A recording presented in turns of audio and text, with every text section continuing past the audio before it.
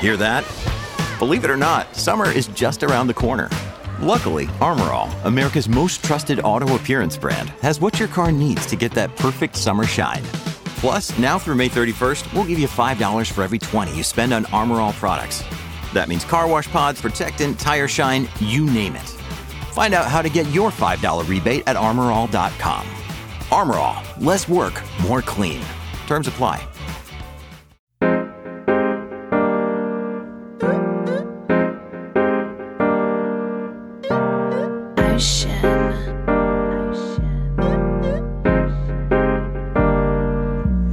Like a locomotive, sipping, drinking Arizona. Mixtape just around the corner. Did a lot in California. Can't wait to drop this on you. Yeah, they gon' have fun with that. Good evening and welcome back to the podcast that is always up to speed with Formula One. Mark Daly and the Ham Dog here to wrap up a somewhat busy week in Formula One. Mr. Hamilton, how's it going tonight, sir? My friend, happy Diwali. How are you? How is the family? Everything with me is good. It's been a busy week. I find myself migrating more and more to the office and less time work from home. So I think that era of my life that I will always reflect back on somewhat fondly of working out of my basement every day is it's rapidly coming to an end. But dude, I'm doing great. How are you? Yeah, good, man. Just like yourself, it's been like a crazy busy week. It's now Thursday night, so that means the weekend is now directly it's in the headlights. Let's put it that way. I can see it now. It's the next off ramp to your right, and I'm looking forward. I don't have anything really planned for this weekend, but I'm just looking forward to finishing off some home improvement projects that I started a couple of weeks ago, and then I never got a chance to finish. And the last couple of weekends since I started, I've been busy with other things, so I got to finish caulking and putting the shower stall back together, which was something that really needed doing. But yeah, that's how bad my week has been, is that I'm actually looking forward to doing like handiwork around the house from the honeydew jar. So yeah. So how about yourself? You ready for the Mexican Grand Prix this weekend? Do you have like your oversized sombrero, or do you have the mariachi band all ready to go?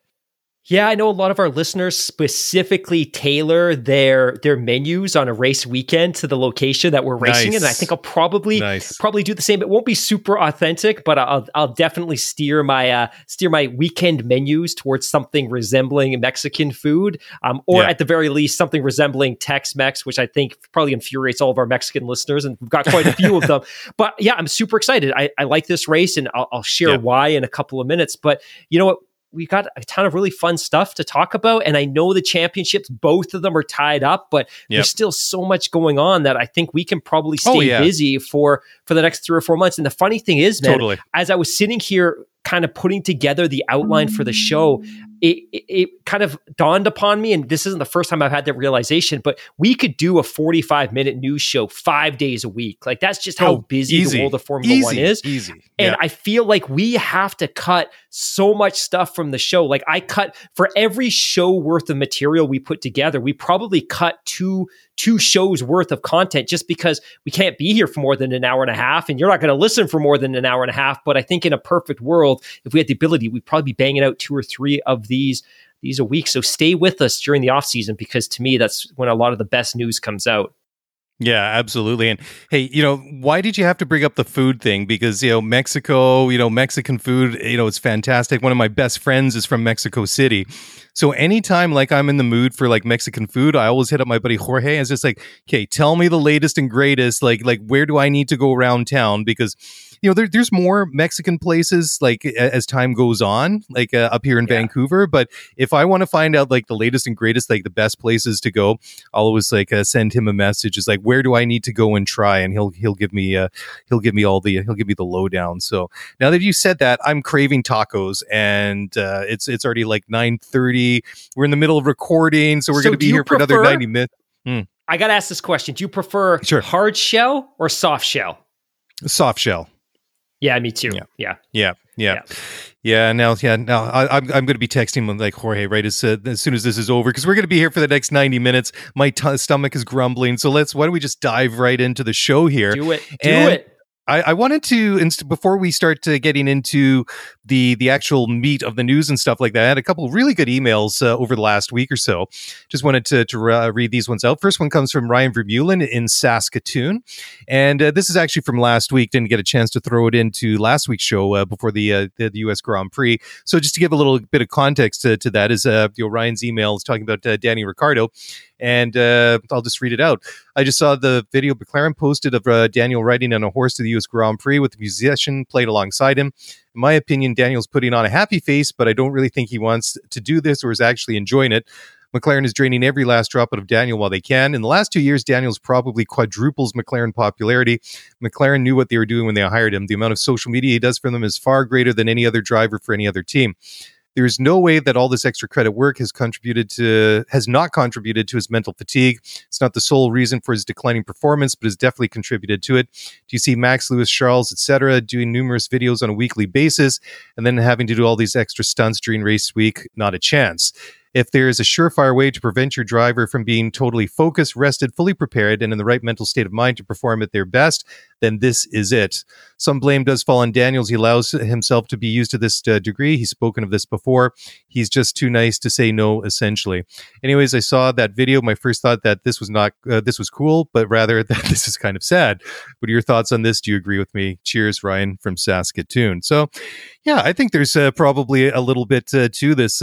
Speaking as we were talking about it before we jumped into the studio here, just how insanely busy we are with our own lives. And just trying to, get the kids to school, try to take care of this, try to take care of that. And some days, I get to the office to start working. And obviously, I'm not driving a Formula One car, but sometimes I feel mentally drained before the day's even started, just trying to get people out of the house and trying to get them to school and all that sort of stuff. So, I think there is something to it. I mean, anytime you're just like dividing your focus, that it's not not a good thing. And I mean, the more you do it like Daniel does, I mean, that potentially could impact what he's doing. I mean, if you're not focusing, if you're not resting, you're not going to be in that premium spot. But that's kind of interesting that, just maybe I saw the video, but I didn't actually watch it. I saw it pop up in my timeline, but but my initial reaction is like, oh, there's here we are at COTA again. There's Danny in like the big Stetson. He's got the Western outfit on, which looks pretty cool, but it's like almost become par for the course. It's almost like clockwork. Thursday at COTA, there goes Daniel wearing the cowboy boots and cowboy hat. So I know it was a good one. So cheers for that, Ryan. What do you think? Yeah, super interesting email. Although ever since Daniel, because you and I have been doing the show together since he was at Renault, ever since we've been doing the show and he's been with McLaren, we talked about what a huge marketing boon he's been for that team and that organization. He's wildly popular in the US. McLaren themselves are widely popular in the US. I think it might be really challenging to draw that direct kind of line between Daniel Ricciardo and his popularity in the US and the popularity of McLaren in the US. Although, I don't know, I feel like obviously he's contributed to it, but I think Lando's also very popular. And I think Zach Brown's done a really great job of cultivating fandom with that team in the US market. That said, though, I get it. Like, he's in a really difficult position right now, which is nobody wants to be a lame duck on a Formula One team and have to face the scrutiny and face the wrath of reporters every single weekend. Like, that's a really unenviable position to be in, especially given the fact that he basically had to negotiate his way out of a third year of a contract that he didn't want to negotiate his way out of. But ultimately, the reason that contract came to an end and the reason he's not going to be driving them for them next year is simply because he's not delivering as a Formula One driver. And that's really unfortunate because he's such a likable guy. But ultimately, this is very much a Daniel Ricciardo problem. And I think McLaren gave him plenty of time. They gave him a year and a half, which is an eternity in the world of Formula One. And he wasn't able to put in the consistently great drives necessary for that team to stay committed to that 3-year deal. And I think it's super unfortunate. And we'll talk a little bit more about Daniel Ricciardo because we've got a story about him later in the show. Yep. But yeah, I sympathize for him because it's probably a really awkward position to be in, that you have to go to the track every single weekend to compete for a team that really doesn't want you to be there, and they've already found your replacement for next year. In fact, they found your replacement before you probably even knew you weren't coming back next year. Like, it's not a great situation. The whole thing could have been handled better, but ultimately we're having this conversation because Daniel Ricciardo didn't deliver as a Formula One driver for the better part of the last 2 years. Yeah. And there's a comment in the live stream or the chat on live stream on YouTube. The flag stand says, come on, that's what part of what Danny's paid millions of bucks for. Certainly. And I guess the thing is, where do you strike that fine line? Like when do the commitments and what the team is asking become too much? And when does Danny or whoever it is need to, maybe say, that this is, bandwidth is, getting kind of stretched here. And this is coming from someone that I have this unfortunate condition where I can't say no. So I completely understand where Daniel might be coming from, because, I literally have like 4 jobs, a podcast, and all this stuff, to do with my kids. And anytime somebody asks to do one more thing, could you help me out with this? I'm always kind of like, oh yeah, sure. And then afterwards, I'm like, I should really one of these days maybe just be a little bit selfish and say, yeah, Hammy, I don't want to do this podcast this time. No, I'm just kidding. I feel bad asking you to help me move this weekend now, but you've committed, so I do expect you to be at my place at 6 a.m. on Saturday morning. That's right. Well, that's the problem when you have a pickup truck, right? You need it one weekend a year, and so do all of your friends. Absolutely. But I'm just kidding. I don't have a pickup truck. I have an SUV. Anyways, okay, next email, just to dive back into the mailbag here, comes from Parker and Danielle from beautiful Bend, Oregon. And their email is, hi, Mark and Mark. We just got back from COTA and understand the choice you two and I'm sure many others made considering the rise in costs. I can confirm that, in fact, the race organizers did a much better job with track amenities, traffic directions, shuttle organizing, and staffing. There's always struggles when you have 400K attendees, but you could tell they worked hard to improve from the chaos of last year, and we weren't disappointed. The race was incredible to watch in person, especially since we assumed there wouldn't be too much drama, let alone 2 safety cars.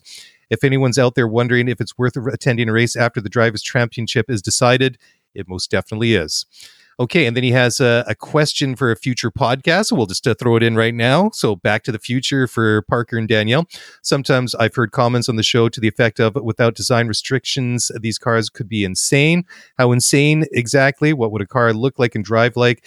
That could basically be anything that fit within the current dimension size, driven by a human and on the ground. I would love to hear what a car without design limits, e.g. fuel type, safety considerations, previously outlawed technology, would be able to do on an F1 circuit. Yeah, I mean, that is fascinating. Thanks for the email, guys. They sent a nice selfie, and Parker and Danielle wearing the big hats. She's wearing the Mercedes t-shirt. Parker wearing the nice papaya orange McLaren shirt, obviously having the time of their lives. And it's beautiful and sunny there. Like I say, they're big happy smiles, and I'm jealous seeing this picture. But so happy they had a great time. Yeah, exactly. So yeah, thanks for that email. And wow, to address that question, where would I go with that? Previously outlawed technology? I don't know that we're qualified to even start visualizing what a car not handcuffed by a current technical regulation rule book would look like. Mm-hmm. But I think right off the top, wildly more aggressive aero, I think, for sure, to create dramatically more downforce. Oh man, I don't even know where you would start.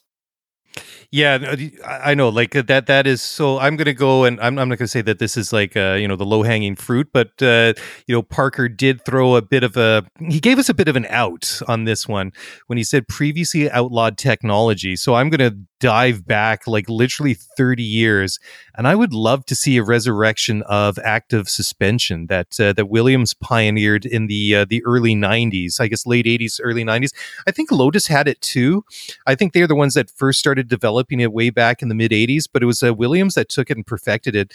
And that was on the car, the Williams FW14B, which is the car that Nigel Mansell drove in 1992. And this is basically a suspension system that would adjust for all the imperfections and changes to the track surface and keep the ride height of the car at its most optimal the most optimal heights between the bottom of the floor and the track surface. And if you consider this was on the cars in the early 90s, I mean, that was literally decades ahead of its time. I don't think that's too much of an exaggeration. I mean, considering all the amazing tech that these cars have now and have had, for many, many decades, active suspension is really cool. Just go on to YouTube and just search that up, like the FW14 active suspension, and you can see some like the like there's some videos there of the car like in the Williams garage, kind of like they're doing sort of like a diagnostic or a test on it, and you can see the car just basically moving up and down. It was really, really cool tech, and you think that this was on the car 30 years ago. What could they do with it now? So that would be one thing of outlawed technology I'd like to see come back. That is and normally aspirated engines. Oh, stop it. Turbochargers are the absolute bomb. And I will fight you to the death about how great turbochargers are. But I think you kind of went down a really great pathway there with the active, the electronically controlled, computer controlled, potentially GPS directed active suspensions. But I think the other two big, really obvious ones are around driver assist. And one of them would be traction control, which every modern road car has, but a Formula One car does not have, as well as ABS, which every modern road car has, but Formula One cars don't have. And of course, the obvious question is like, Formula One cars are worth tens of millions of dollars. Why don't they have these basic driver aids? And I think ultimately it just came down to the competitive spirit of the championship and making it as much about the drivers as possible. So I think there's a ton of really cool stuff that you can incorporate into the cars, but does it relegate the driver to a much less relevant role within the navigation of these cars? Because active suspension is a hugely, hugely beneficial tool for creating grip and traction, especially in corners. And likewise, traction control and ABS really alter the decision-making of the driver and really relegate them to a secondary status in a lot of cases. But I think some of the obvious things for me is absolutely unleashing the teams in the wind tunnel. And from an aerodynamic perspective, like for how many years and how many decades did we not have ground effects in these cars, right? Like we had flat floors, and we could have had ground effects for decades, and we didn't for a variety of different reasons. But I think if you look at the late 2000s and the aerodynamic packages on some of those cars, they were wild, but they were wild because the championship was running groove tires because they're trying to slow the cars down in the corners. And then they unleashed the designers. Tires. But I think, I think active suspension, I think traction control, I think ABS.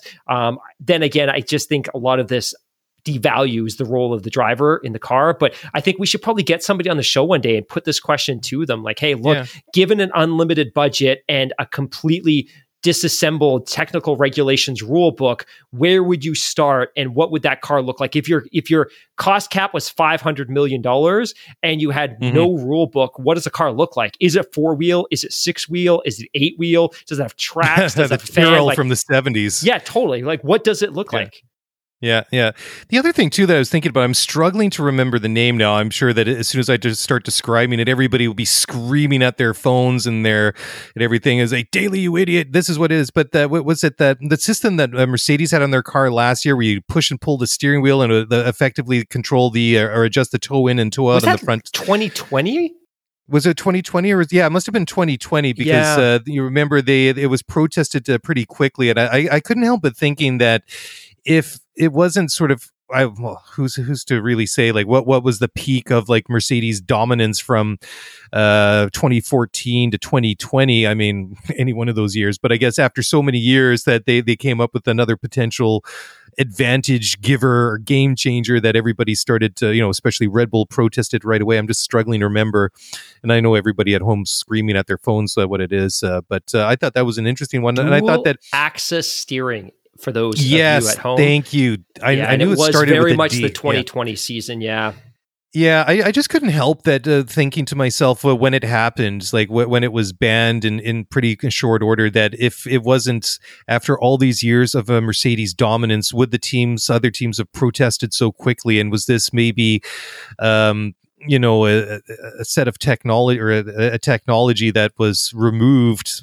and really before they had a chance for everybody to explore it. So I don't know if it was an opportunity missed, but definitely an opportunity maybe not fully explored. So why don't we just according to Road and Track, as a reminder or refresher for those of us that don't remember, forgot about it, or weren't watching F1 in 2020, in February of 2020, the Mercedes-AMG Formula One team debuted a feature called Dual Access assist steering on its 2020 car, the W11. The technology visible to competitors because it involved physically the driver physically pulling on the steering column to adjust toe angle was a source of wide variety of analysis and controversy. It was ultimately allowed for 2020, but banned for 2021 and on.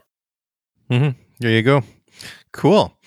All right. Well, why don't we just take a quick break here, and then we'll come back and we will dive into the news.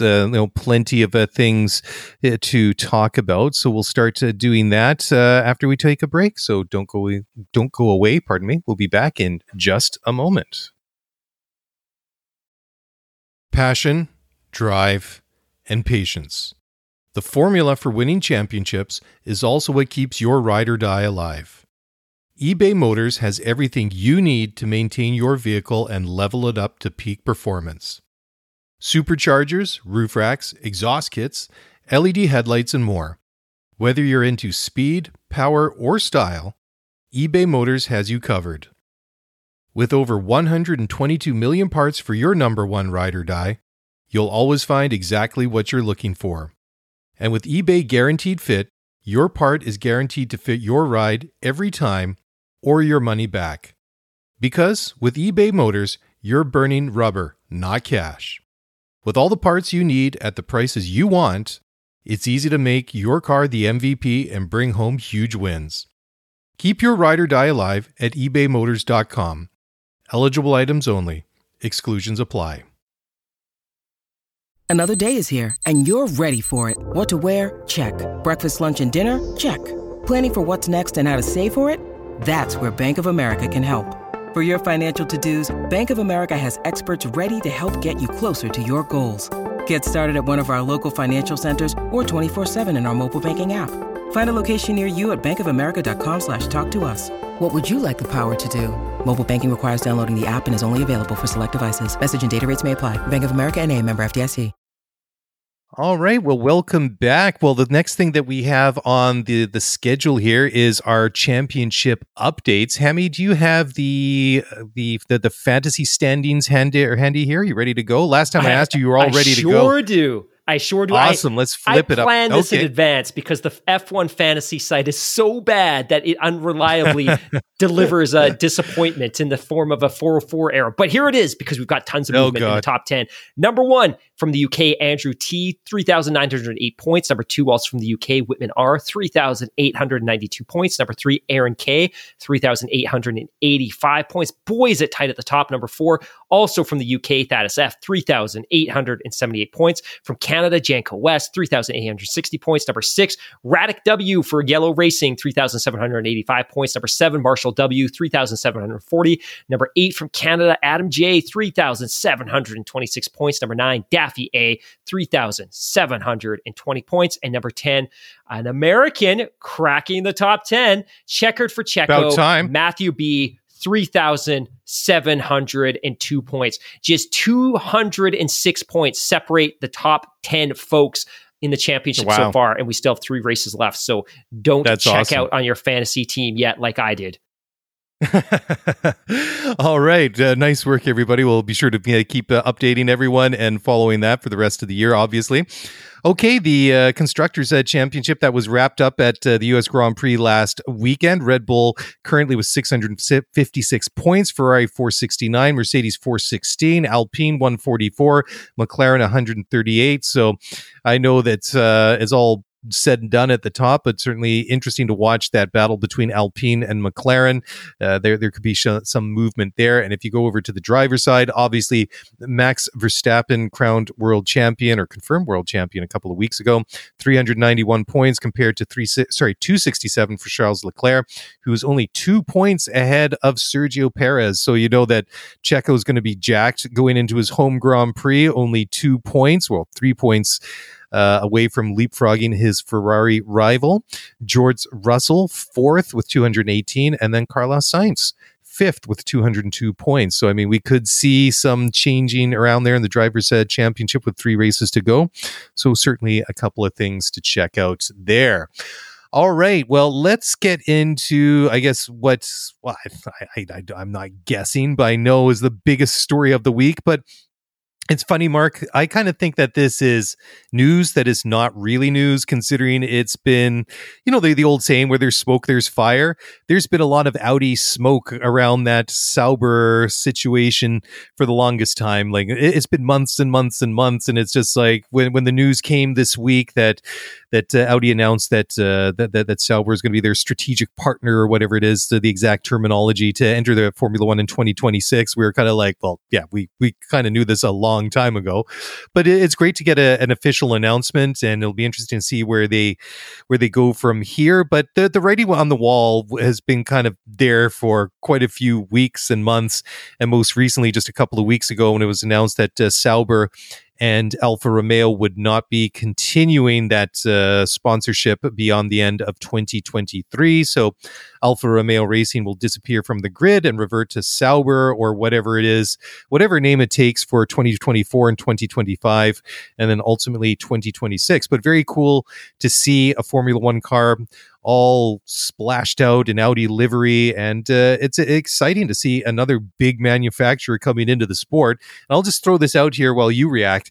It's just like, now that Audi, now it's real, right? Now we've got something that we can kind of hold on to, and something we can watch and monitor the progression over the years and months ahead, or months and years ahead.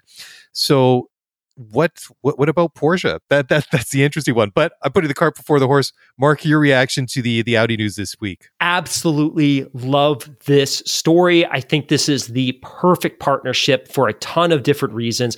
If Audi had partnered with McLaren, if they had partnered with Williams, they probably, and most likely and justifiably, would have wanted to impose their branding on those teams, and then we could potentially have lost the heritage and the history of two really valuable British Formula One teams. I think Sauber is a perfect fit, and it's so funny. My buddy Randy mentioned this to me the other day. Like, there technically is no Sauber right now, right? Like, Sauber is the team that's preparing the cars for Alfa Romeo, because it's really the Alfa Romeo Formula One team. Even though they're not really lending any technical expertise to the project, they're just paying Sauber to be the F1 team for them. But yeah, we've been calling them Sauber for years now, but I think this is the perfect partnership. And I think partly it's because Sauber themselves don't really have a strong identity within the sport. And in the business world, we talk a lot about creating white label products, that I'm going to create a product and it's going to be white labeled, and then you can sell it on as something else. I think they've been the perfect white label platform as an F1 team, but I think this is a great fit, that Audi is going to get their works team. They're going to get their strategic partner, their technical partner. They're going to be able to start assembling Formula One cars very, very quickly. And I think, given the fact that we have 3 years of runway here, the 2023, 2024, and 2025 seasons, they should be ultra competitive from the jump if they nail that engine formula, because you've got a team that you can work with over the next 3 years to help develop the chassis that's going to accommodate the power unit. And what makes this so special, and we talk a lot about this, is McLaren is always at a disadvantage because they're buying somebody else's engine, and that engine is designed to work with a Mercedes chassis. In this case, you can design a chassis and you can design the engine in tandem. Like, it should be a perfect marriage of the two. And again, it doesn't always work that way, but I just think this is a perfect partnership, that we're not going to lose a heritage team on the grid. Sauber has effectively functioned as that white label product or white label banner for other teams in the past. I think this is this is super, super exciting, and I don't have anything negative to say about it. But what I will say is, I've been paying an awful lot of attention to the race.com recently, and we talked a little bit about this on Spaces tonight. And I don't know why or where the race is getting information from that would make them confident about this, but they believe that there's a possibility that Porsche is still going to enter Formula One, which I think we all know is still likely out there, but that their partnership is going to differ than what we had expected it to be with Red Bull, which was with Red Bull, it was going to be a 50% ownership stake, and collaboratively, they were going to develop a power unit. I still think there's a possibility that Porsche is going to come in, but Porsche wants very much to have a significant majority stake or equal stake in a Formula One team. And then you look around the grid, is that going to be McLaren, maybe Williams, maybe, but probably not, because I think both of those teams are looking to sell equity and a stake in the team, but probably not lose majority control. But one of the things that the race has been speaking to is a possible partnership between AlphaTauri and Porsche, and that Porsche would no longer develop its own power unit, but would buy and rebrand power units from Audi. So the Volkswagen Group clearly no longer has the appetite to have two separate Formula One engine projects, but we could see Porsche enter under the AlphaTauri banner. Obviously, the AlphaTauri team would rebrand it, but that would also solve and undo one of the biggest errors and one of the biggest grievous mistakes in Formula One modern history, which is allowing one owner to own two teams on the grid, and just all the negative and horrendous things that does for the competitive integrity of the sport. But Porsche could enter, and I think Porsche and AlphaTauri would be fantastic, because I think AlphaTauri, Toro Rosso, I think they lack a lot of identity as well, and they could be a perfect works team for Porsche as well. So I think this is all really, really exciting and good news stuff.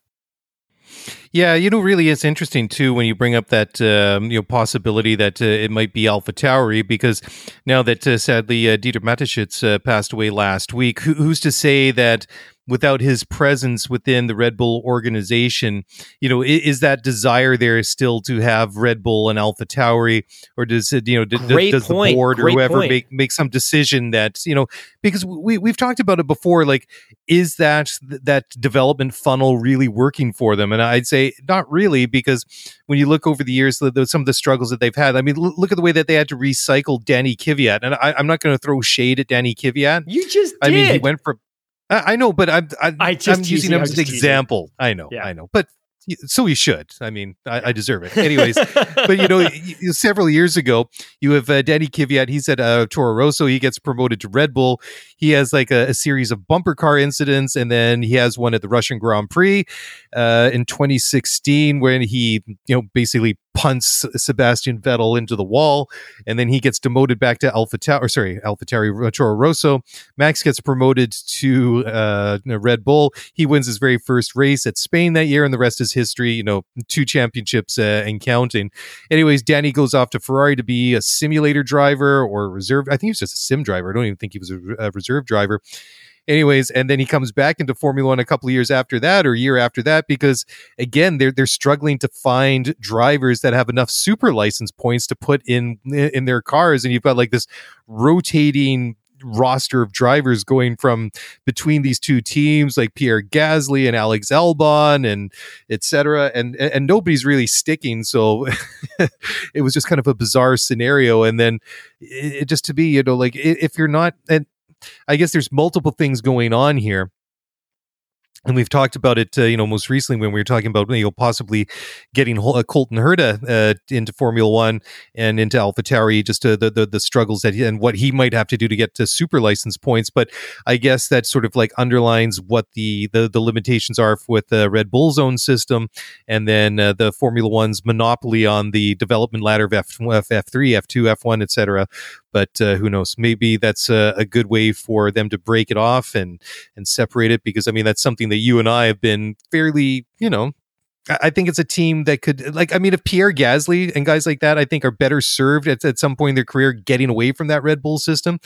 Maybe AlphaTauri needs to get away from the Red Bull system to flourish as a team. I know that's kind of like a long and rambly answer, but no, I think that's great. And what I'm getting at, right? I'll just interject with a couple of things real quick, because just looking at the live chat from the podcast right now, Marshall makes a couple of good points. He's like, Mark, you're contradicting yourself. You're saying that Red Bull shouldn't be able to own two teams, but that Audi, the Volkswagen Group, can have Audi and Porsche on the grid. How does that work? Yeah, I get that.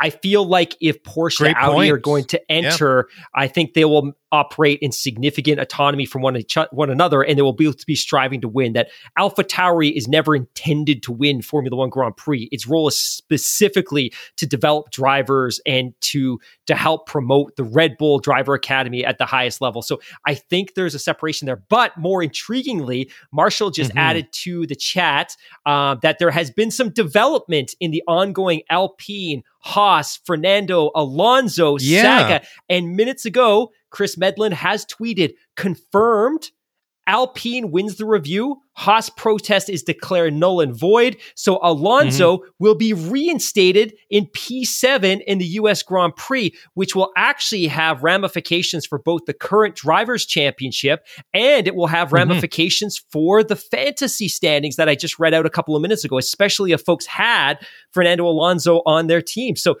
yeah, breaking news as we talk. And there we go. We haven't even finished recording this podcast episode and it's already irrelevant. So I quit. Let's just go. Oh, I was going to say let's go home. I already am home, so I'm just going to go to sleep. So forget it. I'm not doing the rest of the show now. Sounds good. Marshall, thanks for that and keeping us up to speed. But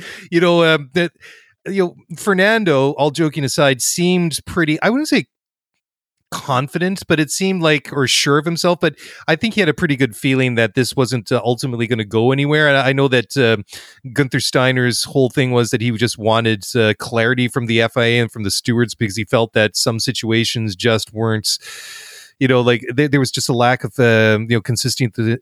consistency, pardon me, in the way that they were applying rules and things like that. So I guess that's fair enough, but it seemed like a little bit of a stretch. I mean, you see cars getting like the black and orange flag if they have like the end plate of a front wing hanging off or a piece of bodywork and stuff like that, but that right mirror was certainly very interesting because it was kind of flopping around, then all of a sudden it disappeared off the side of the car. But I understand like Gunther's point of view, like it is a safety thing and all cars are required to have two mirrors.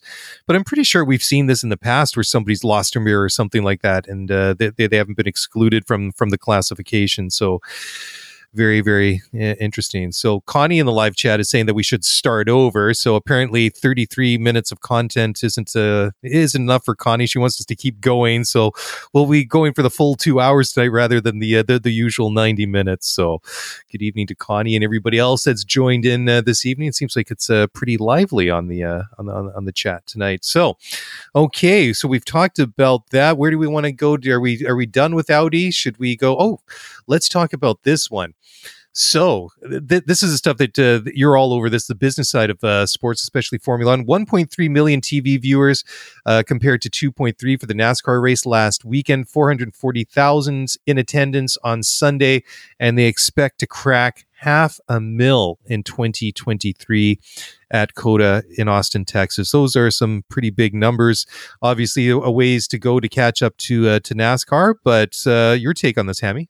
Yeah, not really a lot to add. Just it's shocking what a different world that we live in versus 7 years ago, where we expected that this race was going to pack up and move on and that we were going to be absent a US Grand Prix once again. And here we are seeing 440,000 people stream into the Circuit of the Americas over the 3-day race weekend. And race organizers are very confident that with proper accommodations and some logistical work and some new grandstands that they could see 500,000 people stream into that facility next year, which is just absolutely mind-boggling. And as that lovely listener mentioned a couple of minutes ago, this is all being made possible by greatly improved logistics. But you want to add something, please interject. Yeah, I was going to say, and all those hundreds of thousands of people clearly into it, clearly having fun, clearly know what the hell's going on the track. I mean, the way that they were reacting like all the time. I mean, this is becoming like a big thing now. This just isn't like people showing up and just for the novelty and not having any idea. I mean,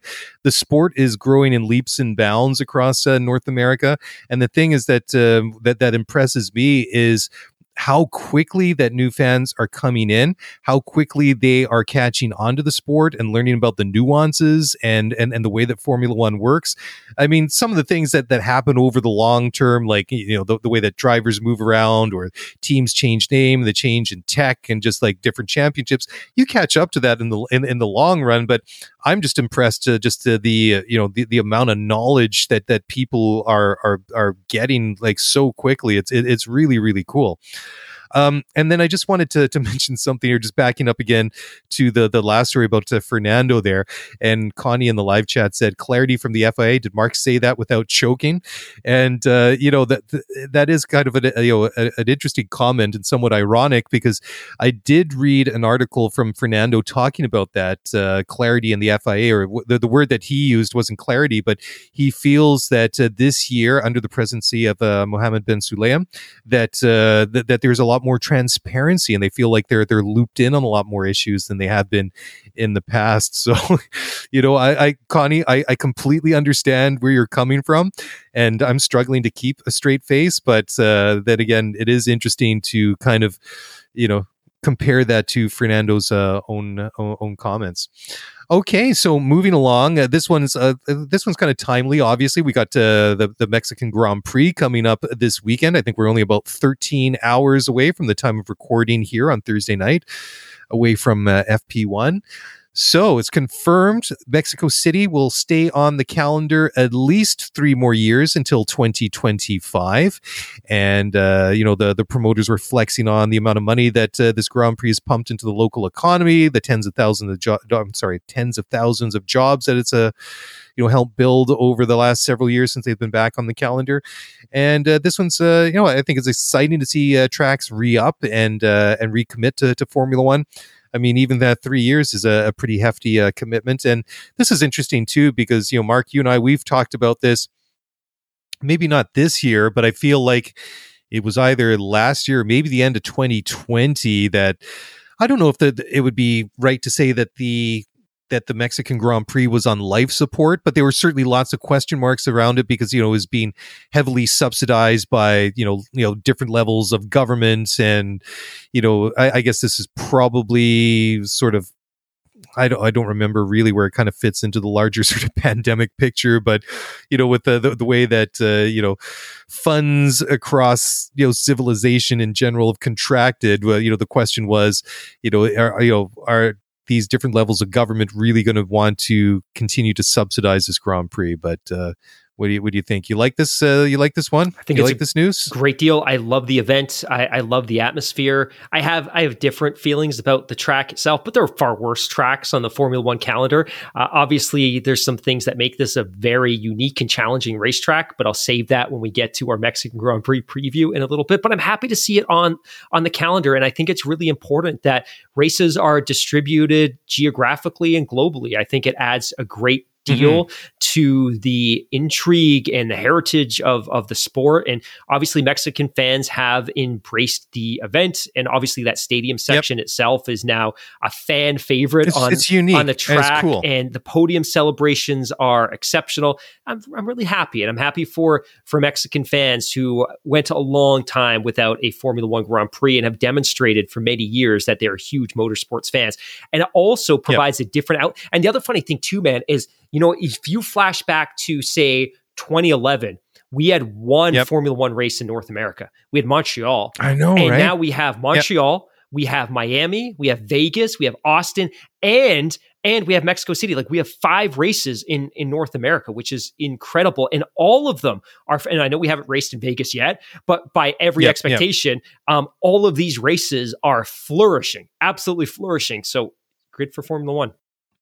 It's fantastic, and I love the fact that we're also covering North to South America. If you want to throw Brazil in there as well, I mean, I love Interlagos. I know that it's a bit of an old school track. It's not as flashy and as shiny as some of the newer ones, but the track itself, I think, is cool. It's not as big as wide, but it's got a lot of great corners. It's got a variation and undulating terrain. I think it's really, really cool as well. But yeah, I mean, who would have thought even a couple of years ago that we'd have almost half a dozen races in our own backyard? And I think that's fantastic. And certainly, like everyone else, I am super jacked up, to see that inaugural Vegas Grand Prix go in just about a year from now. because you know it's going to be a spectacle, and I think it's going to be awesome. I mean, I'm jealous if anybody gets to go and watch that one in real life and gets to experience Formula One race on the streets in Vegas and be in Vegas while it's happening. But I think that even the spectacle from home, I think we're all going to enjoy that as well. Okay, let's take another quick break. When we come back, we're going to talk about Williams and their newly confirmed driver, maybe Logan Sargeant, and we'll do that in just a moment. So don't go away. When you need mealtime inspiration, it's worth shopping Kroger, where you'll find over 30,000 mouth-watering choices that excite your inner foodie. And no matter what tasty choice you make, you'll enjoy our everyday low prices, plus extra ways to save, like digital coupons worth over $600 each week. You can also save up to $1 off per gallon at the pump with fuel points. More savings and more inspiring flavors make shopping Kroger worth it every time. Kroger, fresh for everyone. Fuel restrictions apply. All right, guys, welcome back. We're well into this one now, almost 45 minutes of classic podcasting gold. Asterisks. Well, let's leave that up to you guys. I'm in a bit of a funny mood tonight, so there you go. Anyways, Williams, do they have a contingency plan in case Logan Sargeant fails to secure the necessary super license points to get into the car for next year? So they did have a press conference at the US Grand Prix last year saying that Sargeant would race for Williams in 2023, providing he can actually obtain his super license. So that means the 21-year-old driver needs to remain in the top 6 of the F2 Championship. He is third in the standings at the moment. They've got 2 races left, and he has a 12-point cushion. So I wouldn't say it's kind of like nail-biting time for Logan, but certainly this youngster from Florida, he can't sit back and kind of relax and kind of I wouldn't say phone it in, but certainly he's going to have to be on his game, because that's not really a huge buffer. But they say they do have a contingency plan, but they're not revealing what or who it is. So, the obvious comment there is that Logan is their guy and he's going to be in that car, and they're expecting it completely to happen. But the I wonder, contingency plan is Nico Hulkenberg. He's everybody's contingency plan. He's everywhere he needs to be. He's just readily available. But dude, that said, I just realized off the top, we may have missed the story about Red Bull, Aston Martin, and agreeing to an F1 cost cap breach deal. So we should probably circle back to that. No pun intended. But dude, we're talking about this driver, Logan Sargeant, entering F1 as an American driver, because he is an American driver and he was born in the United States. I can't believe we're not more excited about this. That most weeks this would have been the breaking story, but now it's almost secondary news that there's going to be an American Formula One team or driver next year for a heritage Formula One team. Like, this is super exciting. Like you said, though, there's no guarantee he's going to score those super license points, and a lot can happen over the course of 2 races. It'll be a stretch if he doesn't, but my sense is that obviously there's a back burner deal, and it might have been Giovinazzi, although his recent performance in testing was horrendous, but it would probably be Nico Hulkenberg. He's a safe bet, and you can put him in a car. I know he's going to bring it home every single race weekend, but I think we are all very excited to see an American driver at F1, and we just talked about the fact that we could see 500,000 people at COTA next year over the 3-day race weekend. We have 3 races, and now we're going to have an American driver. Now, admittedly, it's coming at the expense of a Canadian driver, and it breaks my heart. And maybe now Nicky will be able to find some time to join us on the podcast and reflect back on his 3-year career in Formula One. But that said, I'm also really excited to see what an American driver can do for the popularity of the sport. The challenge, of course, is that he's going to be driving for arguably the worst team in Formula One. So it'll be interesting to see how people balance, one, their excitement of having an American driver with the fact that he's going to be driving what should probably be a really poor car. But all that said, American driver, Formula One 2023, we should be excited. Oh yeah, totally. And I couldn't help but kind of chuckle there a little bit when you're saying those, talking about some of those things that American driver driving the worst car on the grid. But I was just thinking to myself, hey, it worked out okay for George Russell. He put in his time, served his apprenticeship. Great point, man. Great point. Of course, he already had those existing ties with Mercedes, and he kind of used that and kind of flexed on that a little bit to get that drive with Williams. but he was one of those guys. He just needed to get into an F1 car. He needed to do that time. He needed to, he needed to learn this form of motorsport, learn this craft. And he's doing a pretty darn good job. So, you might kind of like roll your eyes a little bit. Oh man, you can't, Logan's going to like the crappiest team on the grid, but it's not necessarily a bad thing. And who's to say? They're going to get the most time in the wind tunnel. They're going to get the most time for CFD and things like that. So who knows? Maybe they won't be the worst team. They're not going to be the best team next year, but it's a start, and that's what he needs. He's only 21. He can use that time to his advantage and hopefully do something good with it. And let's be fair. Alex Albon has shown that, if you're a good driver, even in not the greatest car, Alex has had some decent rides or runs out there over the course of the season. I know they've only got about 8 points or something like that in the constructors, but he's done some reasonable things in a car that he probably shouldn't be doing it in. So Marshall makes a really great point in the live chat, by the way, speaking to the fact that, hey, Logan's good, but he doesn't scream that he's ready for F1 yet, and maybe he needs to season in Formula 2 for another year. But my sense is that expectations on the Williams team and on the Williams drivers will be pretty low next year, and you have to then have that debate. Yeah.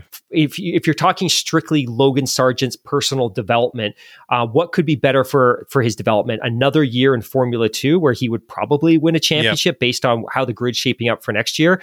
Or is his personal development and professional development better served by stepping into Formula 1 and racing in 23 or 24 Grand Prix in a Formula 1 car on Formula 1 circuits and dealing with Formula 1 responsibilities? So I think you could make the argument both ways, but I think if you're a Formula 1 driver, and Tim said this to me years ago, and so did Nikki, in fact, like if you're given an opportunity to race in Formula 1, you do not turn that down because you may never get another one. Exactly. You may never get another opportunity. So smart move for him. Great point. I was just thinking something very similar, that that this opportunity might not be here one calendar year from now, so you just got to take it rather than marinating and seasoning for another year. Daniel Ricciardo isn't going to bed thinking about that every night as well. That, hey, we're all assuming he's going to be back in 2024, but there's no guarantee he'll ever be back in Formula 1 as a driver. Oh, exactly. When he climbs out of the McLaren Yas in several weeks from now, that could be the very last time we see Danny Ricciardo climb out or get in and out of a Formula 1 car in a competitive, a manner, which is a bit sobering. And also, just to kind of wrap that in, I've seen some of Sebastian Vettel's comments this week that his pending retirement is getting a little bit more real now. So I guess the feels are becoming a little bit more intense. It's this. I guess he's kind of realized, this run, this sport, this lifestyle that's basically been the focus of my existence, all of my adult life, and basically all of my youth and different formulas and all that is it's coming to an end. And in a couple of weeks from now, I'll be an ex Formula 1 driver, so I can understand why that might be getting a little bit intense with him. But yeah, we should talk about Red Bull and Aston Martin and the cost cap breach. I'm kind of glad that it's not like we did kind of purposely shove it to the somewhere midway down the order here, because we've been talking about this quite a bit, and I think there's been other things to talk about. So tomorrow on Friday, the FIA is going to make an announcement. So both Aston Martin and Red Bull have agreed to sign and go under an ABA, Aston Martin for the procedural breach and Red Bull for the procedural breach, plus a minor overspend, which I believe is just under $2 million. So it's going to be interesting what comes out in the terms of penalties and punishment, and the fact that it could be a sporting punishment, I think is what they're talking about, was probably going to be a fine, and then also probably a reduction in wind tunnel and CFD time.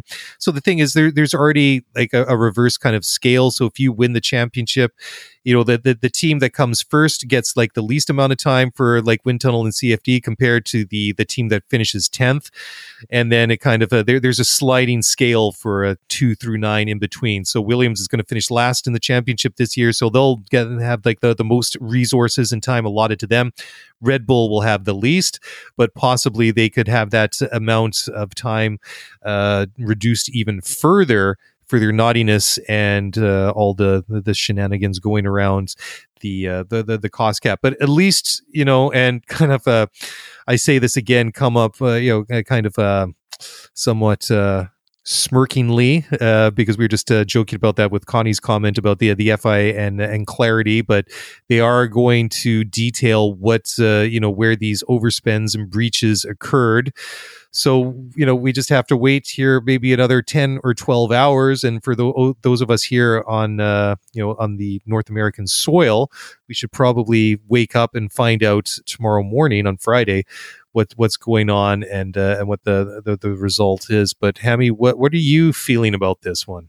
What's your gut feeling it's going to go, or how it's going to go? Yeah, I feel like I've said my piece on this, and obviously I'm really disappointed in the outcome. But I mean, we talked about this on the Spaces chat, that the outcome is perfectly predictable, that you could have modeled this scenario. You could have 6 months ago said, hey, what if team X exceeds cap by Y, and then you could model it through the financial regulations. And this is where we were always going to come. And, some teams and some team principals can scream and be sanctimonious and say there should be massive penalties and disqualifications. But that's never how the financial regulations were written. And the teams were involved in that collaborative process. And, one of the listeners, Marshall, in fact, in the Spaces chat, made a great point today that ultimately it was probably resistance from Toto Wolff and Matteo Bonato and some of the big teams that landed us here, because those were the teams that were always most at threat of exceeding the cost cap. And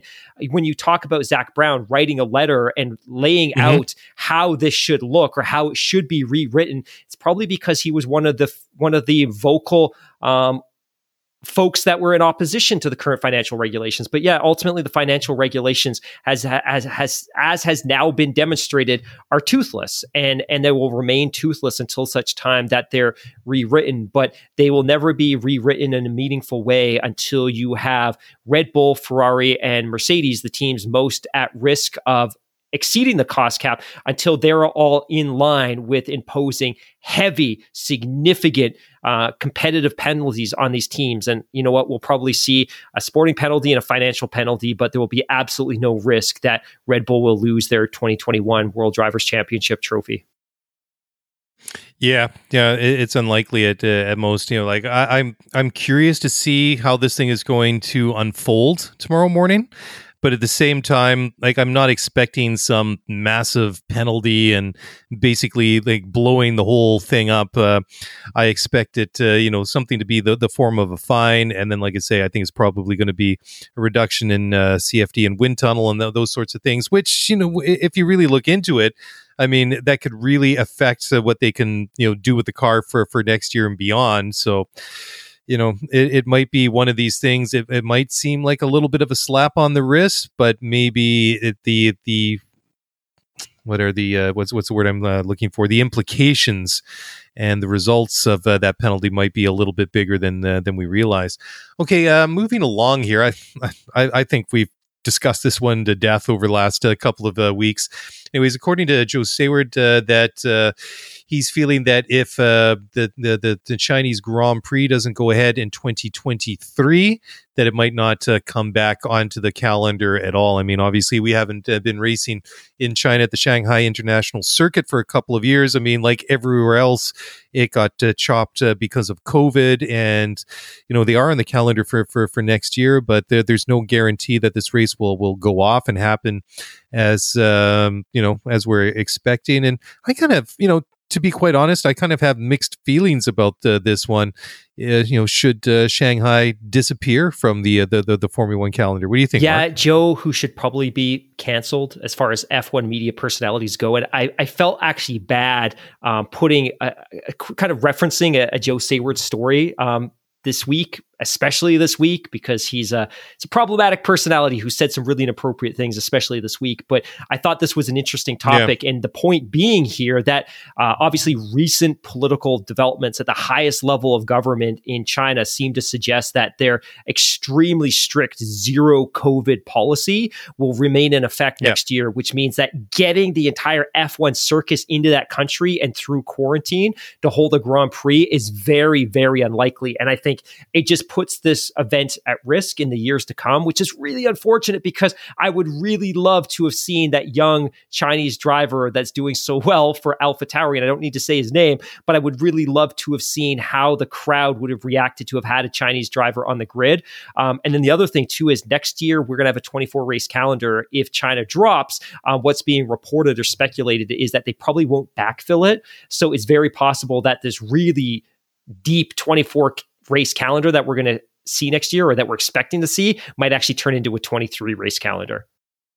Yeah, interesting. Okay. How are we doing for time? Okay, let's talk about this one next, and then we'll head into a break. So Lewis Hamilton on Brad Pitt's upcoming Formula One film that is currently in development says, quote, "We're going to make the best racing movie."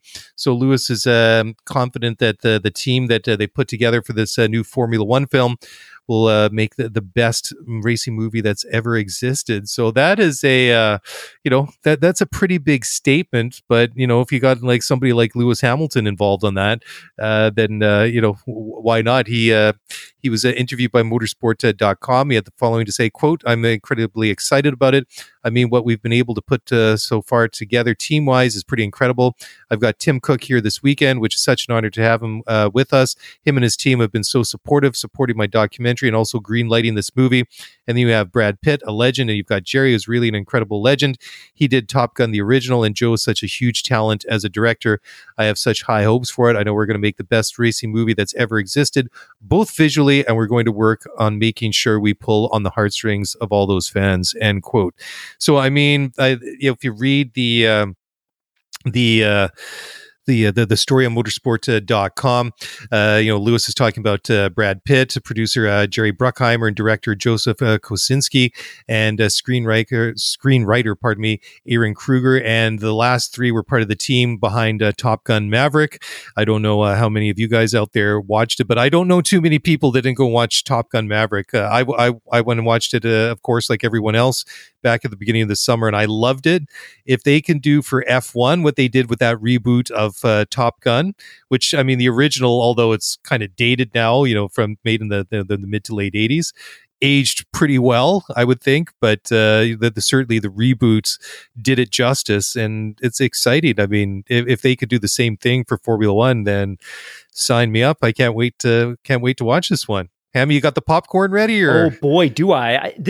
And I don't venture out to the theater for that cinema in-person experience very often, but I think this is one that I would find a way to go and see. I think this needs to be experienced on the big screen with that big sound. And I know you've recently got a nice surround sound soundbar, but I don't think anything beats the audible experience of being in the cinema. True. Maybe we do it together. Maybe we do a listener viewing, but I don't care what anyone says. I'm a big Jerry Bruckheimer fan, and he creates spectacles. Yep. And that's what this is going to be. And I expect that this is going to be in a lot of ways a remake of Driven, oh my God, Sylvester Stallone epic from that's right. 2000, 2001, somewhere in there. And I think like it's that. About that. It was about 20 years ago. So we'll see, because I think it's very much the same premise, which is Brad Pitt's going to play an aging retired Formula One driver that's going to come back to Formula One. And geez, how old is he now? 58? I don't know. It's good. It should be fun. Is he that old? I've kind of lost track. I mean, I don't know. I mean, he looks like he's a little bit older, but I can't remember. But it seems like he's been. Let me punch it into the old learning machine. Brad Pitt in the old learning machine. Brad Pitt. I was just going to say though too that if this one comes on the big screen, considering you were the nice guy that hooked me up with this fantastic, beautiful Sonos soundbar, the least I can do is buy you. I mean, I paid you back obviously for the soundbar, but the least I could do is treat you to the movie experience. As long as we go on Tuesday night when it's half price, and then if you're nice to me, maybe we can go any night of the week if you take me to VIP. I want the recliner. I want the in-theater food service. Oh, by the way, Brad Pitt is 58. He turns 59 on December 18th. So he'll be 60 by the time this debuts theatrically, which is crazy. That is crazy. Holy smokes. I had no idea. I was thinking that I had no idea that he was that old. And I mean, considering we're both in our 40s, isn't much older than us. Well, don't go putting my business in the street. People think I still look 28. Okay, moving along. I've never heard you snort laugh before, by the way. I know. See, these are the things that you do to me. And I'm probably also congested, and maybe I'm coming down with a cold, or who knows. But yeah, that's a bit of an embarrassing personal moment. Anyways, let's take a quick break. When we come back, let's talk about Lewis Hamilton apparently talking new contract with Mercedes. So Team LH will probably be justifiably excited about that, and we'll talk about that in just a moment. So we'll be back on the flip side, and we'll talk to you then. With threats to our nation waiting around every corner, adaptability is more important than ever. When conditions change without notice, quick strategic thinking is crucial. And with obstacles consistently impending, determination is essential in overcoming them. It's this willingness, decisiveness, and resilience that sets Marines apart. With our fighting spirit, we don't just fight battles, we win them. Marines are the constant our nation counts on to fight the unknown. And through adaptable problem solving, we do just that. Learn more at marines.com. All right, welcome back. And yes, I'm still struggling to get over the fact that Brad Pitt is 58 years old. And I guess the more I look at the picture that and the article that I'm looking at here, I guess, that seems about right. But still a little bit of a sobering moment. So apparently, Lewis Hamilton is targeting another multi-year deal in attempt to renew his contract with a Mercedes. So I know that recently, Lewis has said that he still wants to keep going. Toto said that he's got at least another 5 years in him. And I think that's exciting. He obviously wants to get that eighth chip at least. We've noticed and that Lewis himself as a driver is in no way, shape, or form showing any signs of slowing down. He's still one of, if not the best driver in Formula One. Obviously, the big question is the car, right? The W13 this year hasn't lived up to expectations. Lewis has struggled a little bit, and his teammate is ahead of him in the Constructors' Championship, in the Drivers' Championship. And Lewis, although he's pulled his season together to a certain extent, hasn't really been able to pull back or really close that gap with George Russell. George fourth in the championship, Lewis sixth. And we're just, that's like subterranean, positioning for Lewis. We're used to watching him either leading and winning world championships or in the hunt for them. That's just the way that it's been for close on to a decade now. And I know what I'm thinking about, what might convince Lewis to stay or to ultimately leave Formula One.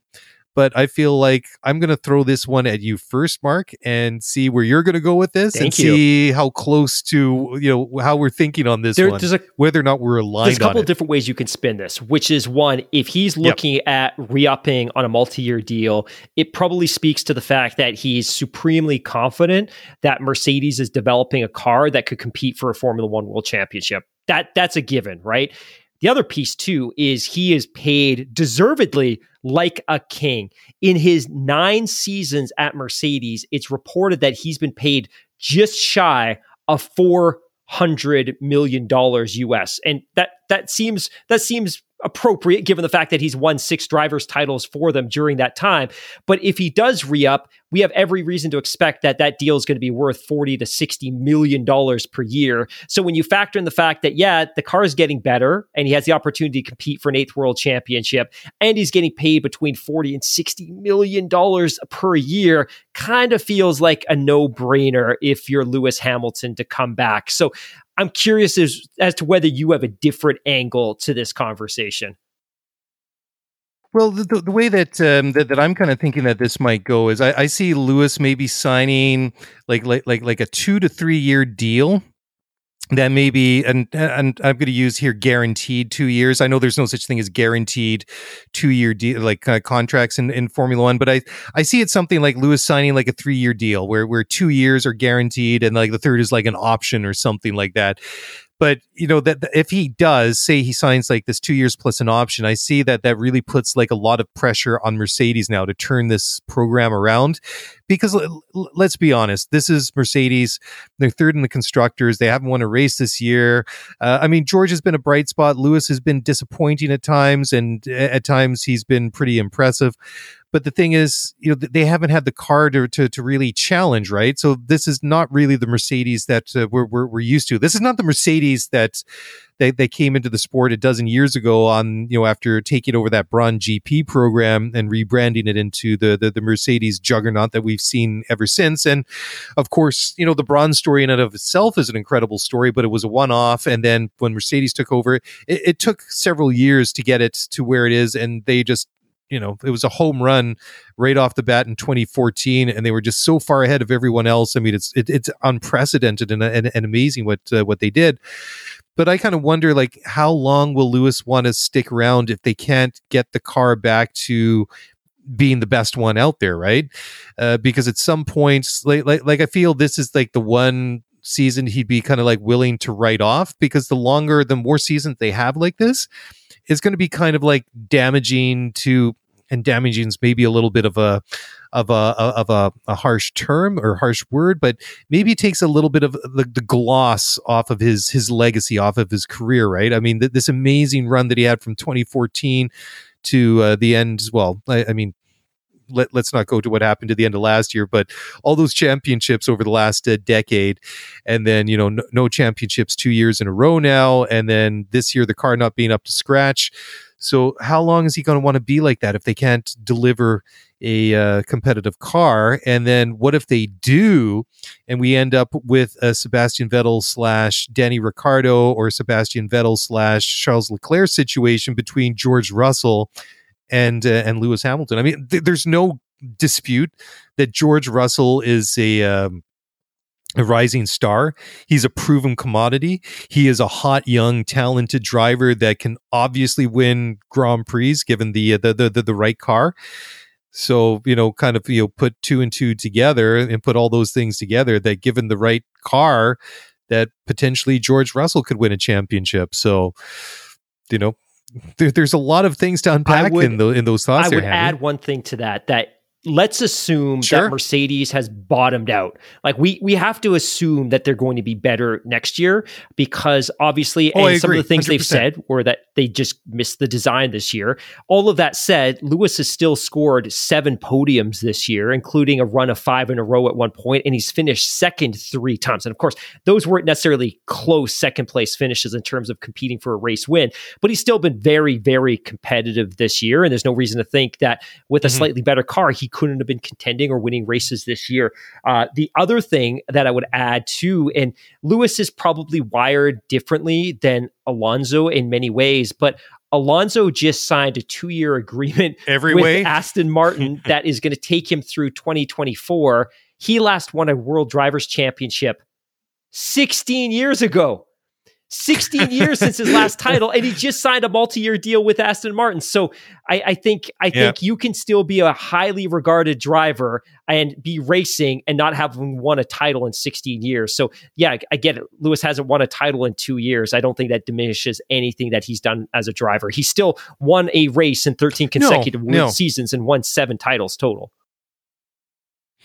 Yeah, it's just I don't know. Like the thing is with Lewis, I mean, he's got so many things going on outside of Formula One, and I'm not going to say that he's distracted. I think that he's completely focused on what he's doing. I think he loves driving a Formula One car. I think he loves being a Formula One driver, and he loves what he's doing. I mean, it's obvious. I mean, he's focused, and he's still incredible. And I just think that, or I know that he deserves to walk away from this sport when on his own terms, whenever he's ready. And, whatever he goes and does after that, I mean, he's going to be a rock star at that as well. I mean, he's just one of those people that is going to succeed no matter what he does. And I just kind of hope that whatever happens, that we enjoy watching Lewis Hamilton in Formula One for many more years to come. And I hope that as long as he's here, he's got the car that matches up to his capabilities, and not one that isn't quite up to scratch like we've seen this year. Because I mean, I don't think there's any question that he can still. I mean, when it comes to Hammer Time, that is exciting to watch. I mean, I think we were all salivating a little bit last weekend when we saw Lewis Hamilton in front of Max Verstappen on the track. It was kind of like the showdown that we'd all been really craving for this year, but we haven't really had the opportunity to see it manifest on the track too often, just due to the fact that Max has been out of the front of the pack all year long. The Red Bull's just been so much better than the Mercedes that the rematch that everybody wanted to see after 2021 just didn't materialize, which has been, fairly disappointing. All right, let's move along now. What do we have here next?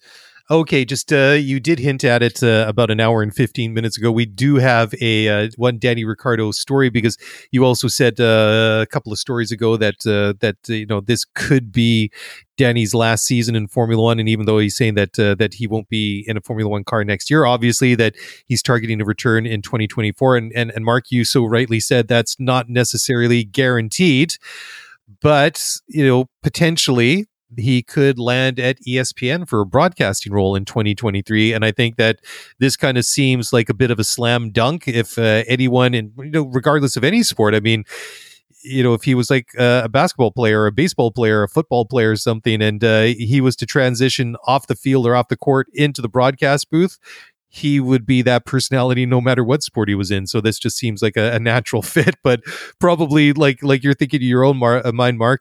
I'm just kind of wondering, is this 1 year kind of deal at ESPN going to be a little bit longer than 1 year? Well, it's a slam dunk for everybody that's watching the ESPN broadcast, because I think his analysis would be really great, and he's personable, and he'd probably be really great with his co-host.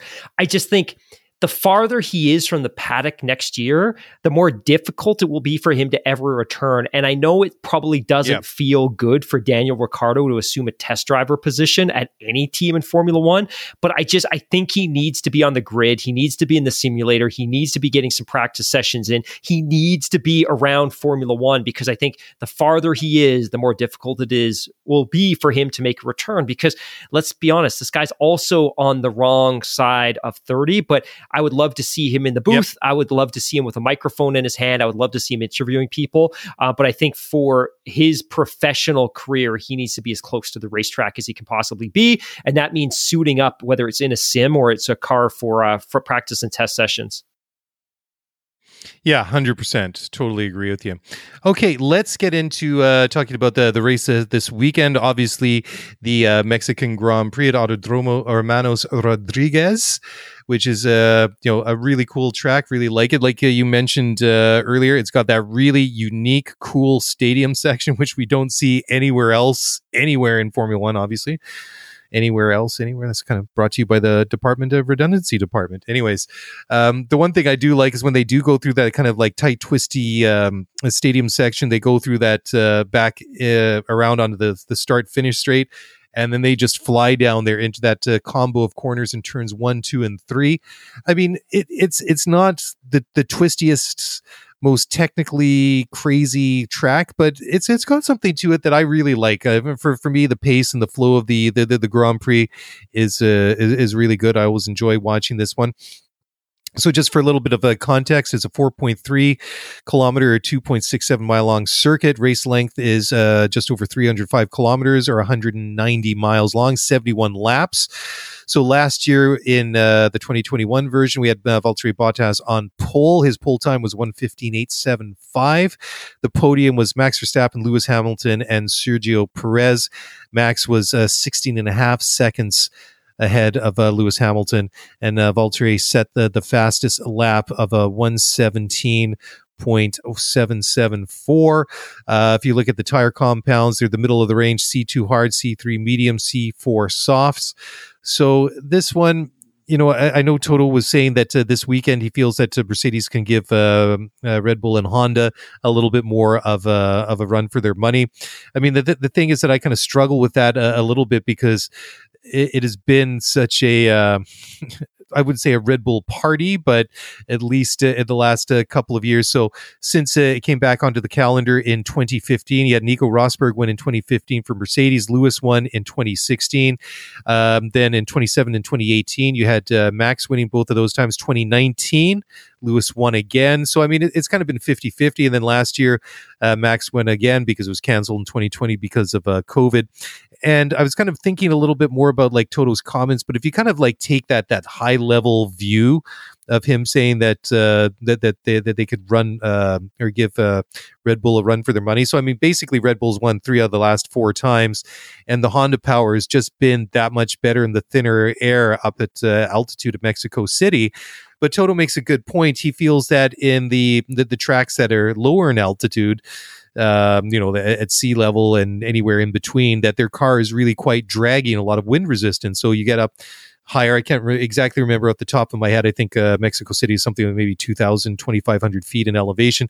Air gets a little bit thinner, and he feels that the dragginess, the resistance on the aero on the W13 is a less of a factor. So that would be interesting to see if that's how it turns out. And I always kind of struggle when it comes to like the free practice sessions, because everybody's trying different things. And then I really feel that we don't get a good look at how things are going to really compare, how the cars and drivers are matching up against each other until we get to qualifying on Saturday. But what are you thinking, Mark? Is there anything to Toto's comments, or is this going to be just another Red Bull party this weekend? It will be. And just to kind of build on what you're saying a couple of minutes ago, we call Denver the Mile High City. Well, Mexico City is 1.5 miles up in the sky. It sits 7,200 feet above sea level. Oh, wow. I was way off. Yeah, and I was doing a little bit of research about this track earlier, and it's a track I enjoy, not because it necessarily promotes great racing, but because I really like to soak up the atmosphere.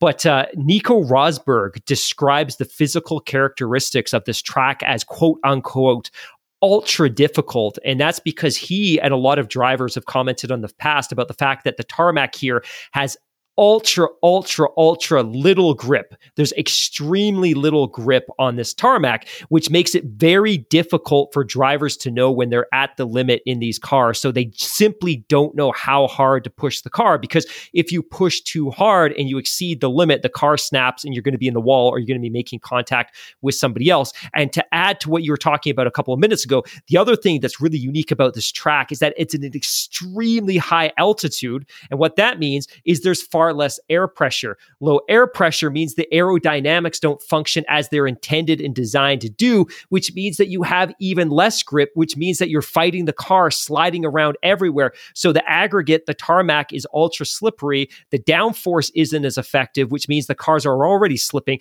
which means that physically, this is an incredibly demanding track to drive at. And, I've heard Nico Rosberg and a couple of other drivers in the past talk about the fact that you cannot take a breath in some of the corners because the physical exertion and the pressures are so high, combined with the high altitude, that this is an incredibly difficult track. So, when you look at that layout of the track, you look at sector 1, sector 2, sector 3, turns 1, 2, and 3, that's a difficult complex. And, you get down to 4, 5, and 6.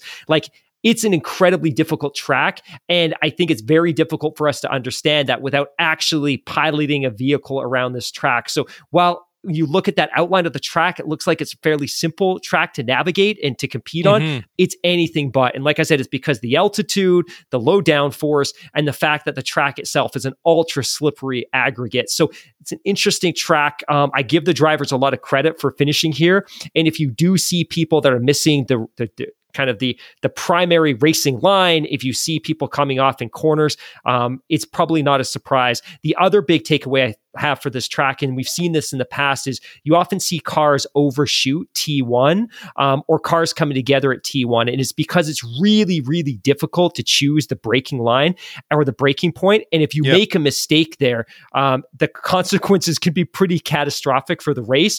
And it's interesting because you have that start finish line and you have the starting grid, but you have this ultra long run and the cars are absolutely in top gear at the highest RPM, at the highest possible speed. Then they've got to find that braking point, but you're also trying not to be not broke. I think that's a bad term. You're trying not to brake earlier than anyone else on the grid. So as you're approaching turn 1 at the highest possible speed, you don't want to be the first one on the brakes. You want to be it's complex, and I'm getting excited. Wait for Sunday. It'll be a great race. If you want a good example of how that can turn out, and if there's something really on the line, go back and watch the start of the 2016 Mexican Grand Prix, and specifically watch Nico Rosberg and Max Verstappen. Nico obviously trying to protect the car, trying to protect his afternoon, and Max kind of doing Max things and barging his way through. So that's a good one. But you make a good point, because you go through start finish. Well, actually, if you come around turn 17, which is the end of the lap and where the pit entrance is, and you come on to start finish, that long run down to start finish all the way down into turn 1, 90-degree corner to the right, then turns 2 and 3, 90 degrees to the left, and back 90 degrees to the right. Then you go down this run between turns 3 and 4, then 4, 5, and 6. Again, very short and snappy. And then you get through this kind of windy, fast sections between the turns 7 to 11. Not quite the same as it is between, was it turns 3 to 10 at COTA, which I really love the way that the cars really snap back and forth, and the way that they kind of, the corners tighten up and they get slower as you get through that series of corners at COTA before you go down into that sharp left-hander going to the straight there. But this too, like you say, when you put into factor in like the grippiness and the slipperiness of the track, it is there's a little bit more going on there. And you look at the track map and say, is that it? But prediction time. Do we now dare to go against Red Bull based on recent history, not just at the Mexican Grand Prix, but this season alone? I mean, just I couldn't help but thinking after that second safety car last week at the U.S. Grand Prix, had it happened 10 laps later, would have made like that finish in the race, I think, a little bit more exciting than it could have been. I mean, I think time at that point would have worked against Max a little bit more. I mean, at the end, it was Lewis did the best that he could to try and hold him off and retain and defend that lead. But I mean, there's no question between which is the faster and better car this year. It's not the Mercedes, it's the Red Bull. But I couldn't help but thinking afterwards that if that safety car for Lance and Fernando happened about lap 35 or 40 out of lap, was it 55 or 56 laps, how that might have changed the outcome of the race. Are you going to be different than me, or are you just going to take the easy way out and go with Red Bull for the 1-2? Is that it's going to be a Red Bull dominant weekend, but the question is, does Sergio Perez get to enjoy and bask in the glory of winning a Formula One Grand Prix in his home country where he is so greatly idolized? And earlier this week, Max Verstappen made some comments indicating that there's absolutely no priority shift within that organization, within that team, that they will continue to do everything possible to put Max Verstappen in a position to win. And obviously a lot of the speculation since Max wrapped up that World Drivers title is, would they do things differently that might put Sergio in a more favorable position to win a Grand Prix? Doesn't sound like that's going to be the case. So if Sergio is going to win this race and enjoy the glory of winning a Mexican Grand Prix, he's going to have to earn it on merit, which means that he's going to have to qualify really well so he can get a great jump off the grid, avoid the chaos at T1 and T2 and T3, and hopefully put some distance between him and the rest of the field. But I just, given the fact that Max knows this track so intimately, given the fact that he's raced so well this year, and given the fact that that package is just unstoppable, I don't see any reason why they don't dominate, unless one, there's an unexpected collision between them and another car, or maybe that ultra high altitude has an impact on the power unit and the aerodynamics in ways that we can't yet predict. But I think the smart money is on maybe not a 1-2, but Red Bull scoring a couple of podium finishes at this Grand Prix. Yeah, I have to wonder too, possibly what Ferrari is going to, what their say in this race is going to be, because I think that last weekend at the U.S. Grand Prix they didn't represent what they were fully capable of. I mean, they should have had a front row lockout, but of course, I mean, they did technically, but then Charles gets demoted halfway down the grid because of, grid penalties for various changes to equipment and parts on his car. And then Carlos being punted off and, in turn 1 by George Russell, and then retiring his car at the end of lap 1. I mean, Charles, full respect to him. I mean, he drove an incredibly good race to take it from 12th to get onto the podium. But I mean, had Charles not been demoted down to 12th for the start of that race, and had Carlos not been knocked out of the race on the very first lap, makes me wonder how they would have done. I mean, of course, hindsight is 2020, and we can sit here and speculate and kind of guess and talk about what Ferrari would have done last week at COTA. But I think that they've got a lot to race for. I know that the championships are wrapped up, but this I can't help but feeling is a season that slipped through Ferrari's fingers. And I think that just from a pride point of view, that they want to finish strong and win some races and score, and record some poles and front row lockouts and just max out the remainder of the season to just get something. You know what I mean? It's funny you bring that up, because I was thinking about this earlier today, that this was really the championship that Ferrari let get away. And 2 months ago, I was super invested in the notion that Ferrari let this championship get away. But as the championships continued, I don't really believe that Ferrari had a legitimate shot at either the constructors or the drivers' title. You moved away from that. I very much have. And, like I said, 2 months ago, that was my opinion, that Red Bull is great, but Ferrari was also equally as great. But all of their kind of strategic indiscretions cost them this championship. I just don't think they have a package that can compete with Red Bull this year, and Red Bull was going to win this championship. Ferrari hung around. They probably should have hung around longer, but they were never going to be able to compete for this championship. One thing that I've sort of been let bounce around on the inside of my empty mind is the question that did Ferrari, like is there problems, because we've seen them, let's say, I'm trying to articulate this, did they sort of artificially inflate their own chances and our opinions of them because they just ran these cars to the absolute max? And because we talked about this like very early into the season about the amount of like different engine components and ices and turbochargers and this and that the Ferrari were going through, like they were going out of fashion, like every single bit on the car could be replaced. And they were just, so I mean, the car was obviously competitive, but I think they were just pushing it to the absolute extreme. And we saw these cars retire for mechanical reasons. And then, like you say, their own strategic and tactical blunders along the way, which, probably got more highlights and probably got more of the focus and more of the discussion about. But maybe just the fact that they push the car beyond its capabilities is something that we just haven't talked about enough.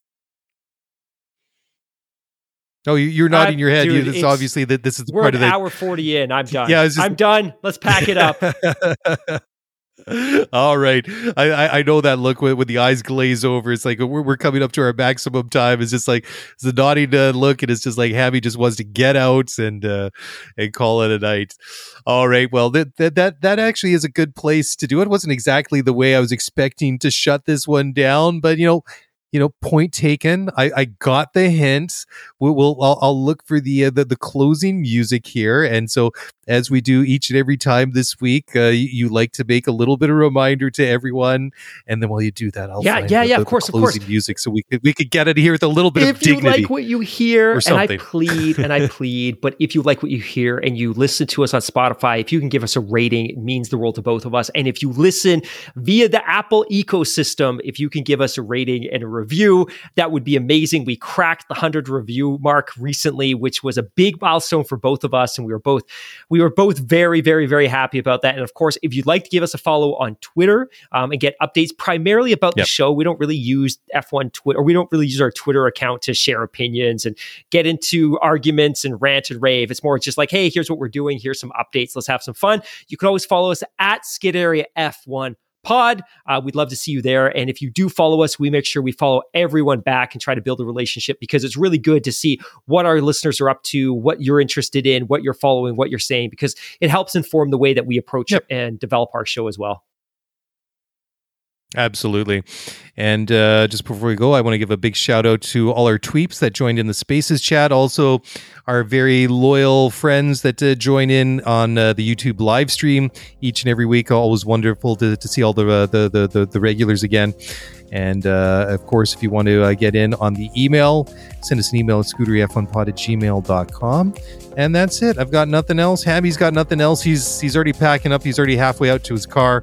So on that note, enjoy the Mexican Grand Prix. We'll see you again on Sunday night for the post-race recap. And until then, enjoy the weekend, enjoy the race, and we'll see you then. Bye for now.